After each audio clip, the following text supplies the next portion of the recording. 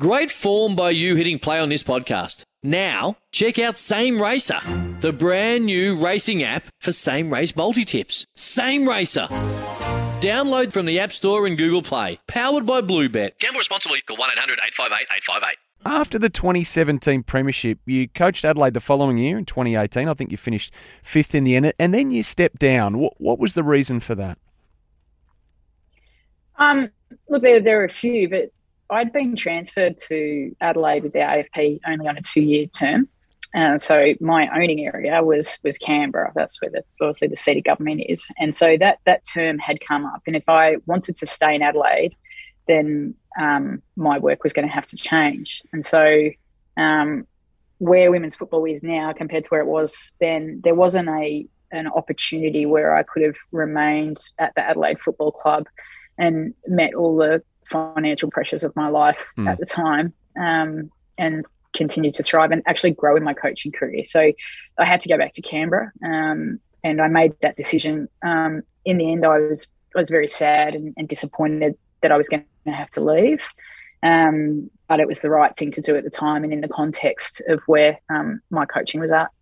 And I'm not sure if it's unrelated to that, but did you go into something of it, after all the euphoria and the excitement of winning the Premiership, was in the wake of that, did you come down a bit? I mean, wouldn't say the term downward spiral, but looking back, did you have your challenges after the Premiership personally? No, it was a terrible time for me. I really struggled with trying to understand how, because once I won that first with the girls, I thought to myself, that's it. I've proven myself to the football world that I can coach at the top level.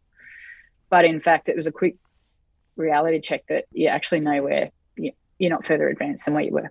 And that was very hard for me to accept, because when we look at what happens in the men's football space, if you win a premiership, like you're set for your career and financially for the rest of your life and so forth. And that just didn't happen to me. I was just back to work. And how did that manifest itself in your day to day? I didn't like football. I didn't like looking at it. I didn't like hearing the commentary. I'd turn the TV on and I just hear all the guys just commentating, and footy kind of changed for me. I was like, why aren't women? I started to really critically look at why aren't women in this game in different leadership positions, like in different areas? Why is this all just so blokey? And so I just got put off by it. Like, if I was going to watch the game, I'd put it on mute because I just didn't want to hear it. If I did even want to watch it at all. Sometimes needing new tyres can catch us by surprise. That's why Tyre Power gives you the power of Zip Pay and Zip Money. You can get what you need now, get back on the road safely and pay for it later. Terms and conditions apply. So visit tyrepower.com.au or call 13 21 91.